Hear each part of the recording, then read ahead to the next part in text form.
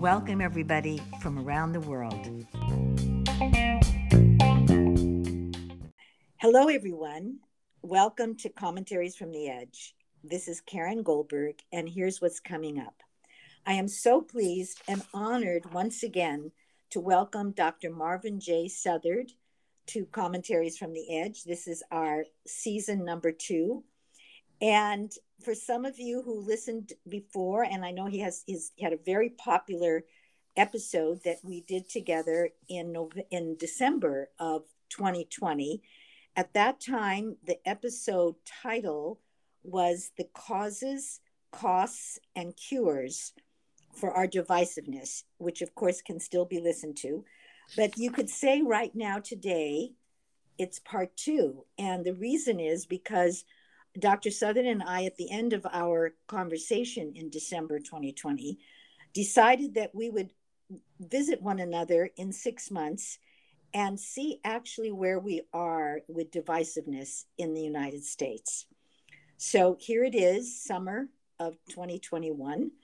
And before we begin to really look at this very important issue of divisiveness that many of us feel something has to be done about it, I want to remind everyone that Dr. Marvin J. Southard is the former director of the Los Angeles County Department of Mental Health, which is the largest public mental health system in the country, and where he served with distinction for 18 years. Upon his retirement in 2015, he became the director of the doctoral program of social work at the University of Southern California here in Los Angeles in their School of Social Work, and had the title of Professor of Practice.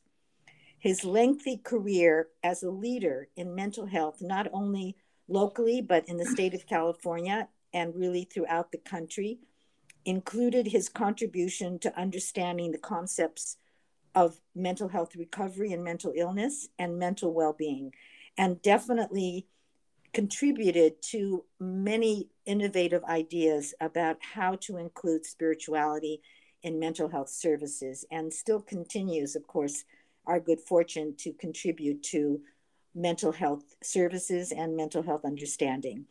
So welcome again, Dr. Southard. And so here we are in June, almost July of 2021, 6 months after we last spoke about divisiveness. Where do you think we are?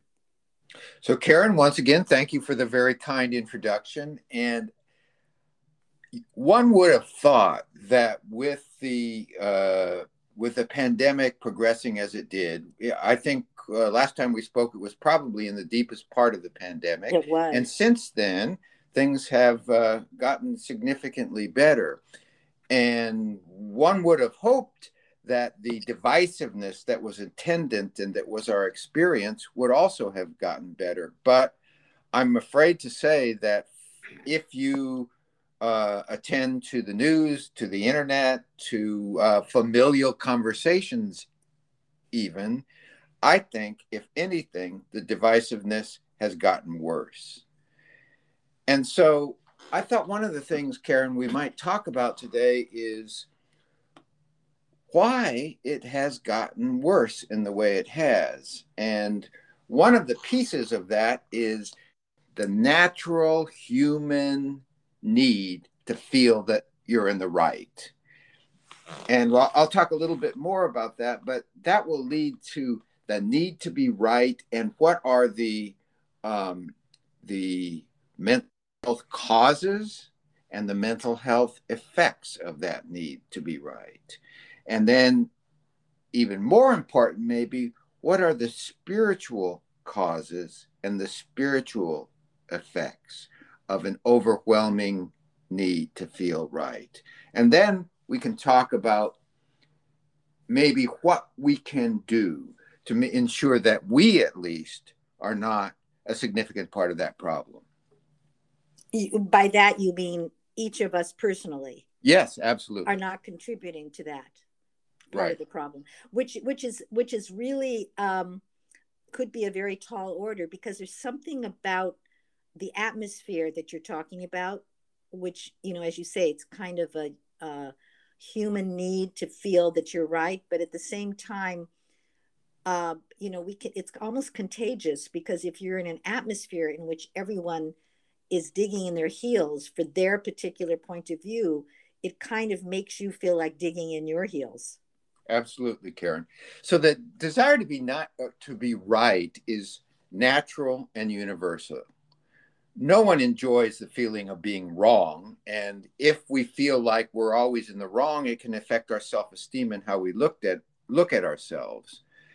Of course, society and especially school rewards correct answers and, frowns on wrong answers. So nobody wants to be wrong.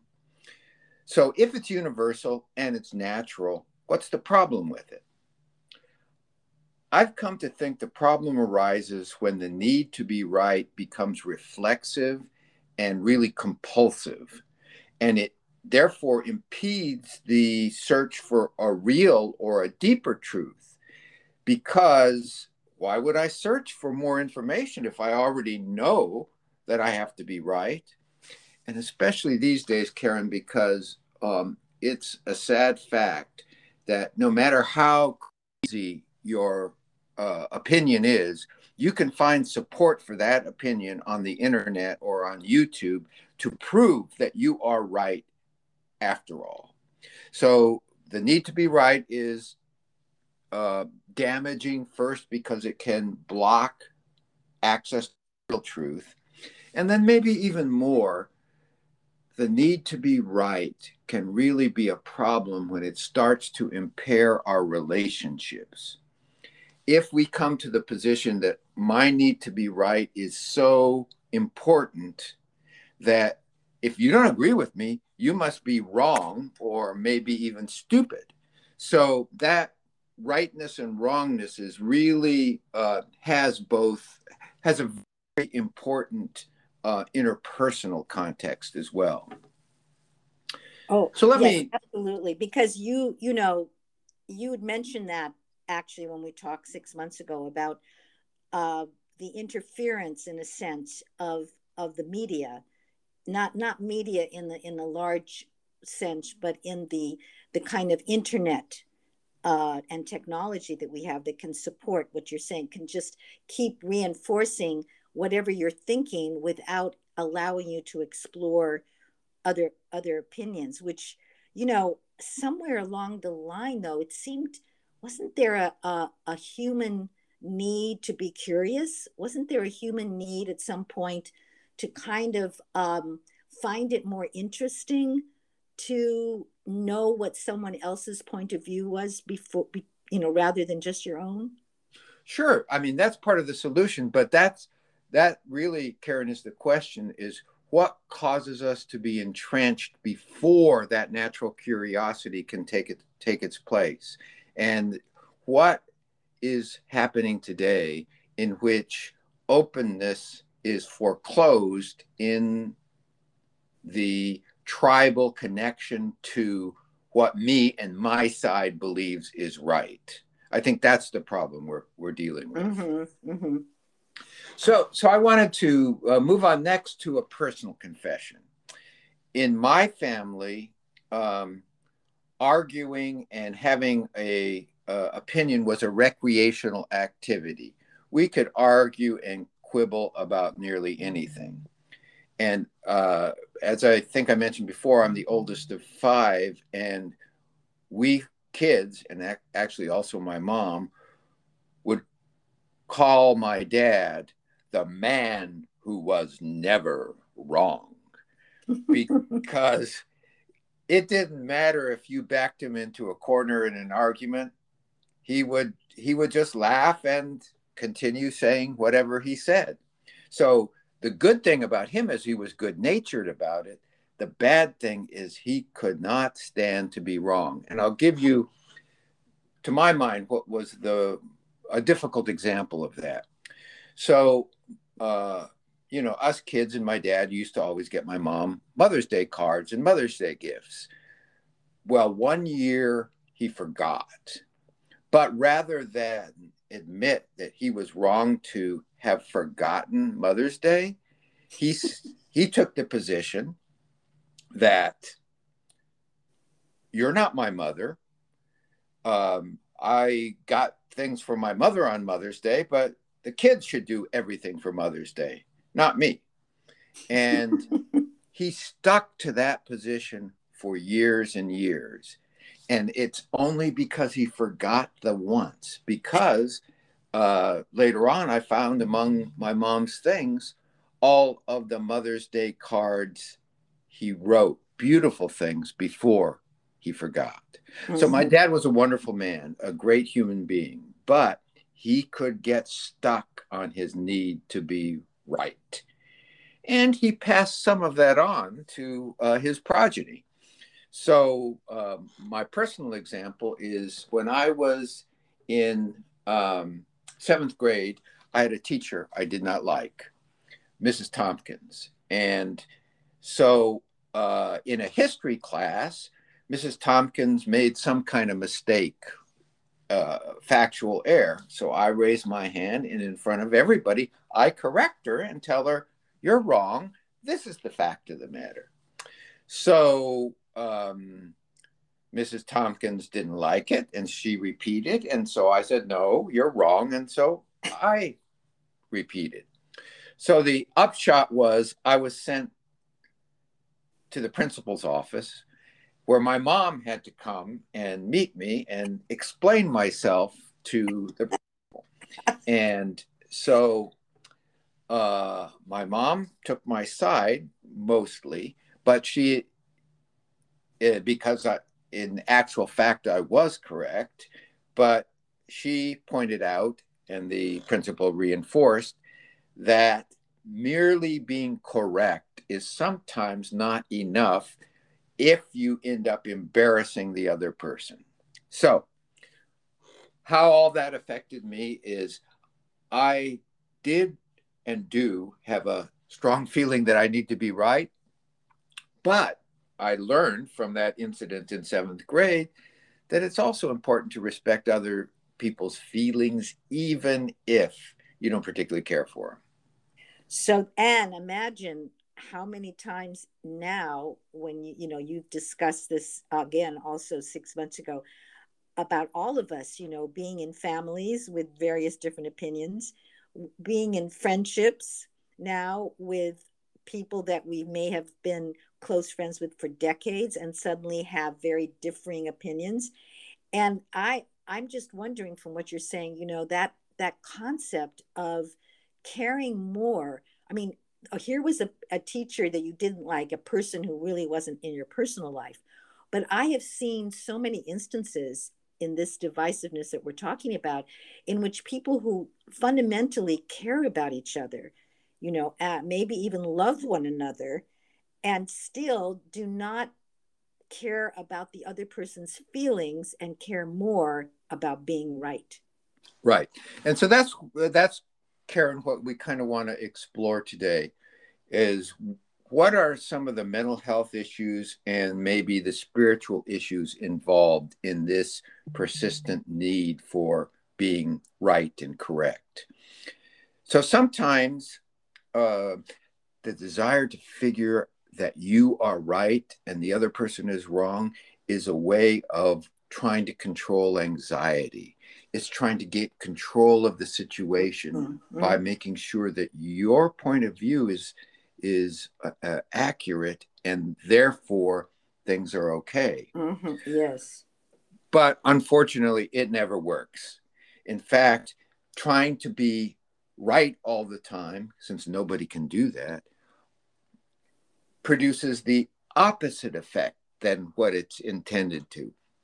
In some way, it's kind of like hoarding, where people want to hoard things so they protect their possessions, and then they make their house a trash heap in which none of their possessions are safe. So the need to be right can create more anxiety than that which it is trying to control. That's a good example, by the way. Yeah, the hoarding. Mm-hmm. And then sometimes the need to be right is used as a bulwark against depression, but it doesn't work either. In fact,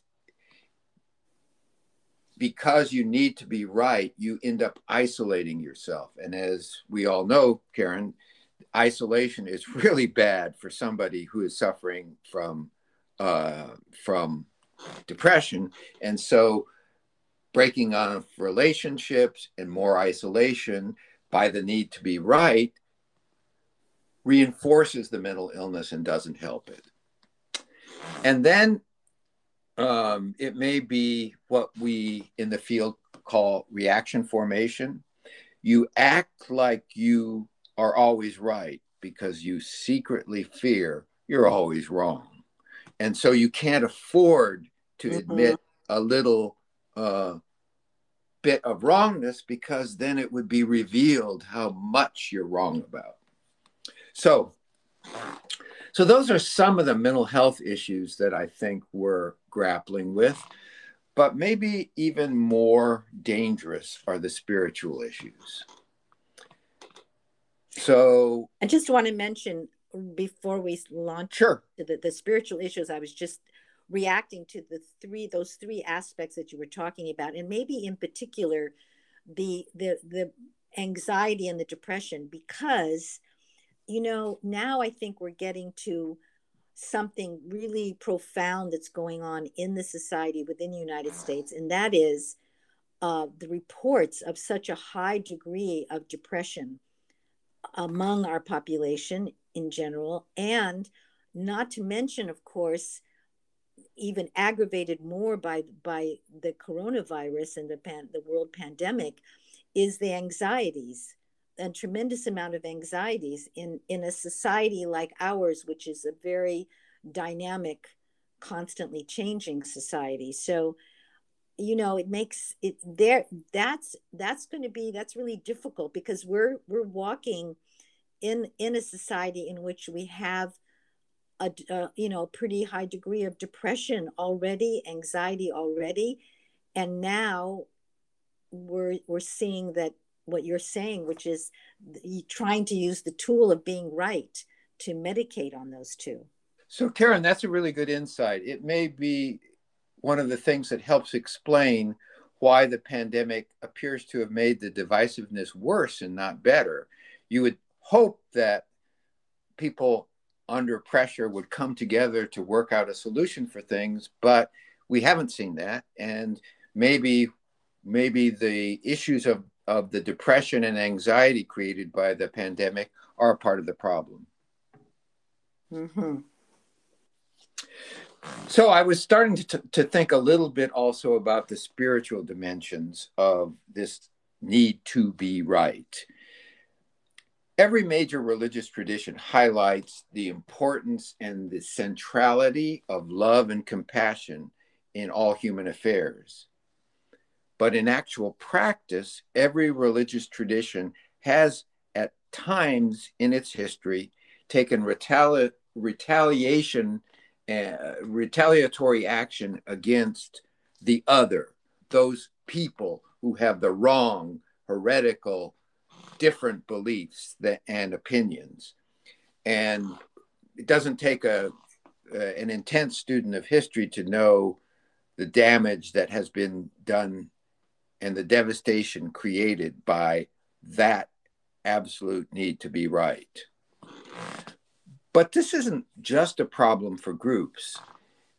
Each of us in our individual lives can stunt our spiritual growth and development by holding on to the opinion that we are always in the right. And that other side, that other tribe, anyone who disagrees is always in the wrong. And so the rigidity and the inflexibility and the unwillingness to hear and listen, I think, are some of the indicators that there are spiritual issues as well as mental health issues involved when these things occur. And that's, that is really, that's a huge challenge. I mean, it's kind of, you might say it's all part of the ingredients in the overall subject that we're struggling with. within our society, and even in struggling with it, in talking about it, which is to really kind of unwrap, what are these pieces that are persistent in this divisiveness, and the fact that 6 months later, after we began this conversation, we're not any better. In fact, most people would feel and agree that would be an agreement that that things are worse in our divisiveness. So this is really a challenge to the United States communities and society, and there's a lot at stake, as you've talked about in the past, for us to find cures to this. So I think that's the next step then, Karen, is to help us think about what's to be done. What are we going to do? And last time, I think I referred to Socrates' maxim that we start by know thyself. Yes. And since then, I've also thought that know thyself was one of three maxims that were carved in the Temple of Delphi. It was know thyself, nothing to excess, and surety brings ruin. And I thought there couldn't be three better things to guide us. Yes. So that's clearly not a bad start. But how do we apply these ideas that surety brings ruin, that we need to know ourselves, and that nothing to excess? And I think the starting point might be something we talked quite a bit about last time, which is the three power wounds that each and every human being has as a result of being a remember, we talked about that since we were infants and we were totally dependent on our caregivers, no matter how perfect our parents and our caregivers were, nobody can do it perfectly. So we all have wounds in the area of the three things that infants need to survive. They need safety. They need some sense of control, so they know that they get fed and their diaper gets changed. And they need the esteem and affection of other people. So everyone has issues in those areas, but some areas more than others. So, for example, I think, Karen, last time I told you that in my issue, safety is not a big deal. I relax in that area, but I do have a strong need for other people to like me and to get their good opinion, and with control somewhere in the middle. So the first starting point might be for each one of us to try to think of where our weaknesses are. Do we have a weakness in the area of safety? Is our weakness the need for too much control? Are we concerned too much for what other people think of us? So the first step in dealing with conflict with someone who always needs to be right is to examine ourselves for a moment and think, what is my part in this transaction? Because whatever is going on is involving more than the one person. What's my part in this transaction? And then the next step is to say, is my part that I don't feel safe with them needing to be right? Mm-hmm. Is it that I feel like I'm being controlled? Or is it I feel if they don't agree with me, they don't like me? And so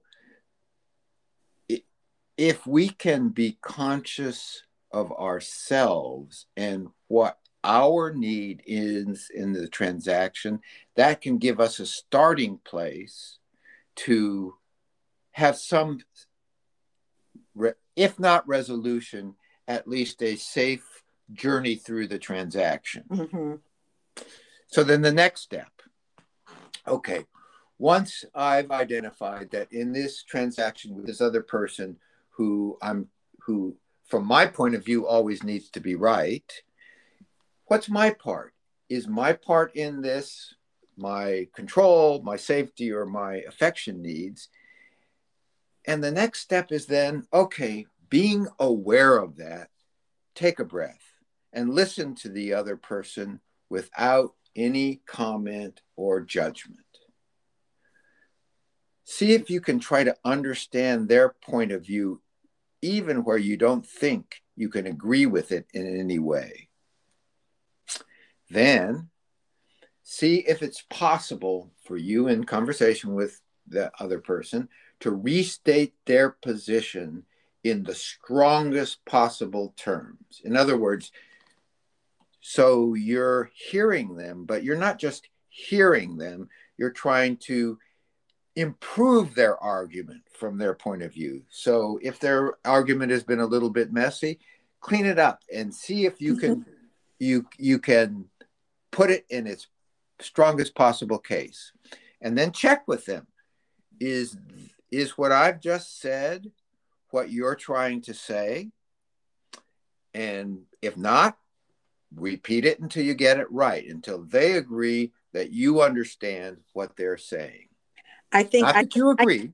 Yeah, I can see that. I can see that could go a long way, because just as you're describing that transaction, when someone is showing an effort to understand what you're saying, that in itself is a very caring kind of transaction right there. Just the fact that you feel that someone really not only is listening, but they actually care about what your opinion is. Right. And then if you could move on to that and ask them if they can restate your position. And, you can see if they understand where you are coming from and what you are trying to say. And whether they can or whether they can't, then you can end the conversation by saying, well, that gives us something to think about. And if you have some kind of guess about what your partner in conversation, what their power wound is, do they have a need for control? Are they overly concerned about what people think? Are they feeling unsafe? That will help you steer the conversation in ways that might be more useful. So you become aware of what your wound is, adjust for it, see if you can guess what their wound might be, and adjust for that. So I can give you a couple examples in real life how that sort of thing worked out.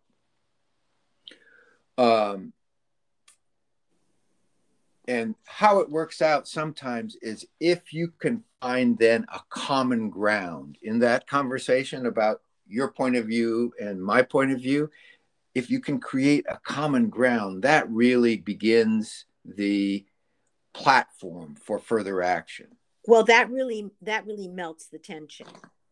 Right. That's the thing, that if that common ground, then you're moving away from the feeling of conflict with another person into feeling that there's something the two of you are working on together or enjoying together, which really might be, you could think about that in terms of the political world. And I don't know, I might go so far as to say our current president seems to be practicing some of what you're talking about. So some examples from my experience in real life that I thought might be worth sharing. One was the stakeholder process in LA County when I was director there. We had a $5 million budget shortage. And so we were told by the county administrative office that we needed to make some cuts. So we convened a group to discuss how we should approach this. And on the one side were the contract agencies who believed that the cuts should be absorbed by county staff. And then there were the unions representing the county staff who believed all of the cuts should come from the contract agencies. And so, what were we going to do? Because as the director, it's like, you can't afford to make enemies of the contractors. You can't afford to make enemies of the unions who represented your own staff. So we had to find a way to come together. And initially, there wasn't much love lost in the verbiage. So what we ended up doing is trying to find those things that we had in common. And what we had in common was that however the cuts were to be taken, they should be in line with the goal of the organization. In other words, whatever cuts we took should be taken in such a way that they hurt services to clients the least. So that became the common goal: is if we have to cut, how do we do it in a way on both sides that doesn't affect the care we offer to our mentally ill clients, and or affects it as little as possible. And so, beginning with that thing we had in common, we both cared about client services, we were able to craft a plan that would have taken the cuts in a way that both sides agreed would cut services the least. And then, as the way of the world happened, when the books closed, we actually didn't have a cut. We had a surplus. So we didn't need to take those cuts we agreed on, but that process became the route for the stakeholder process that decided how we would expend the monies in the Prop 63, the Mental Health Services Act. So that process that was developed to handle that seemingly insoluble problem of who's going to be cut became the model for sides that never liked each other before were able to work together for the common goal. So common goal yes. Common goal seems to be the ticket where we could move away from this divisiveness. Right. And so I think there were some, as you mentioned, President Biden, I think there were some pieces of the infrastructure plan that tried to do that tried to find some goal that both the Republicans and the Democrats had in common. And let's start there. Anyway, then the other example I wanted to use was in our mental health and spirituality efforts in LA County, we had a clergy advisory group. And the clergy advisory group included rabbis and priests and ministers and imams and Buddhist monks. And so it was a group of people that had widely different core beliefs on a whole bunch of different things. And, but we wanted to work together on mental health issues. So as it turned out, whatever differences we may have had in our spiritual beliefs, we had this in common, that we believed depression and suicide were a bad thing, and that if we could work and use spiritual resources to overcome those, that's something everybody could work together on. And it turned out for me personally to be a wonderful experience. Personally, I'd always gotten along very well with Jewish people. As a matter of fact, when I was in the seminary, the rabbinical students, when we had these joint meetings, the rabbinical students and the Catholic seminarians got along better with each other than they did with the evangelical students. But I went to a debate on these mental health and spirituality issues at a evangelical college, and we were able, in the course of the conversation, to come to agreement about how we could work together to make depression and suicide less common in our communities. Then in the Muslim community, frankly, I had never really known any Muslims before. And, I probably had some of the same prejudicial ideas that are common in our society. But then, as it turned out, the Muslim community were very active, and I was invited to a number of Muslim religious events for the close of Ramadan and so forth. And I was very impressed by the caring quality and engagement of that community on these issues of mental illness, and also the importance of spirituality to them.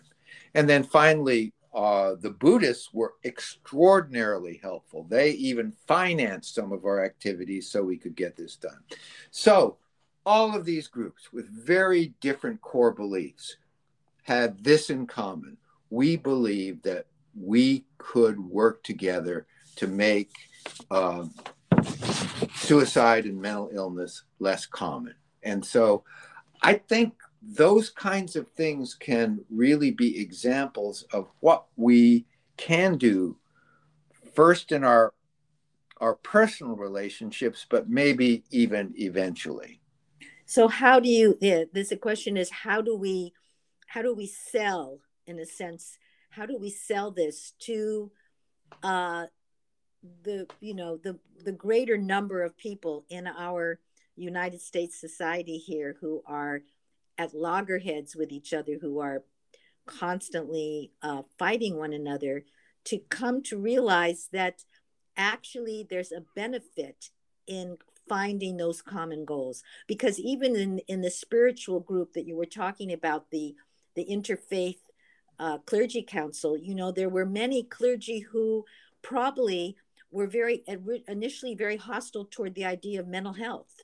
Some clergy felt that mental health was just something you needed to pray and you'll be better, until they found that actually in their pastoral counseling, they had resources through the LA County Department of Mental Health that could help their congregants and could help them do a better I remember job. at that debate at the Evangelical College, there was a question from the audience that was if somebody is sad and has depression, why can't the solution be prayer? Why do they need to rely on medication? And then so my answer was, you mean you don't think God provided medication available to human intelligence? So and I think that's the deal, is that all of the resources of humanity should be aimed at finding solutions that make life better. So I think the question you were asking, Karen, was, does this stuff work? Does it work, for example, in familial relationships? Because sometimes that is the place where these things can get most destructive, because they are places where the need to be right can start to erode personal relationships. So absolutely. And I just want to throw in the I don't know, somehow it comes to my mind, I think about Ruth Bader Ginsburg, the late, yes, wonderful Supreme Court justice, and her close and friendly, and I would say, very close friendship with Superior Court Justice Alioto. And they had totally opposing ideas on so many issues, personally as well as, of course, professionally, that came before the Supreme Court. And yet I marveled at this friendship that seemed to, continued until the end of his life, which, he died before she did. But, I thought, well, there's an example where they found some way of finding common ground to keep their friendship together, even though they were, having such many opposing ideas. Yeah, I think the Bader Ginsburg Scalia friendship is one Scalia, of those. That's right. I made the mistake. Thank you. It wasn't Alioto. Scalia. That's right. Is one of the examples where ideology doesn't have to conquer all. And I'd say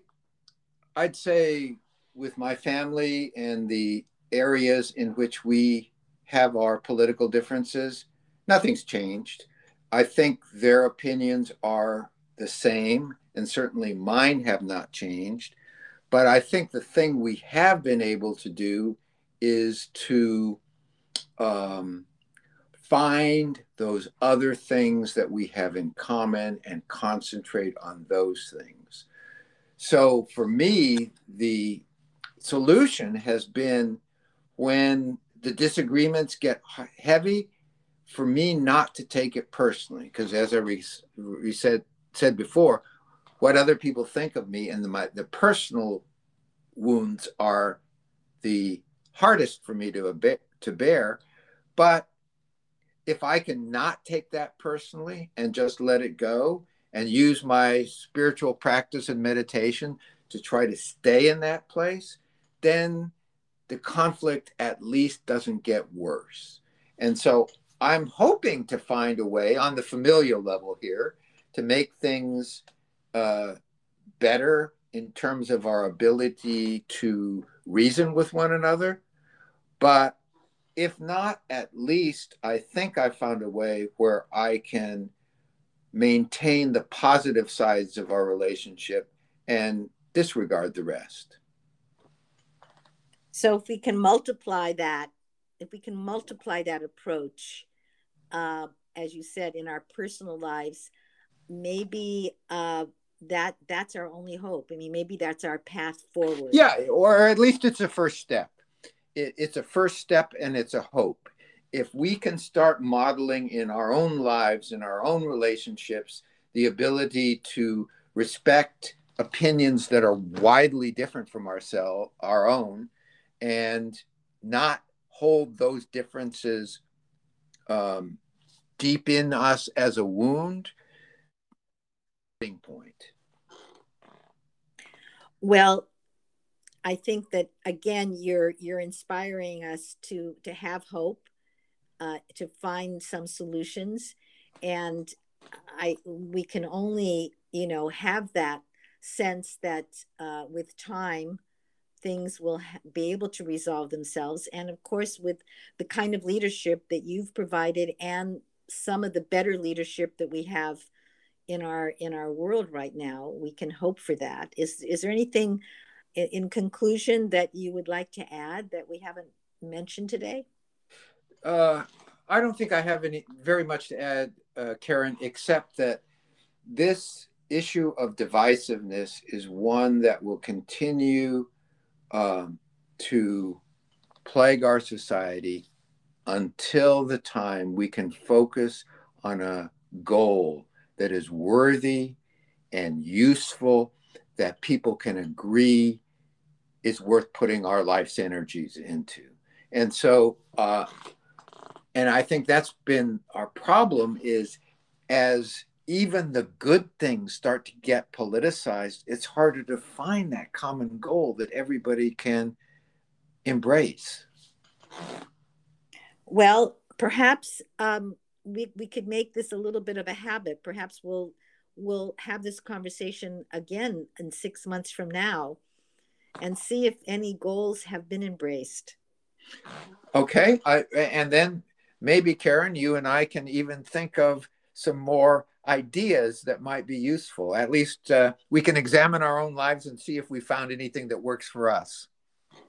Absolutely. Thank you so much again, Dr. Southard. Thank you for your wisdom and for your determination to make this world a better place. Well, thank you, Karen. I've enjoyed the conversation. Bye-bye.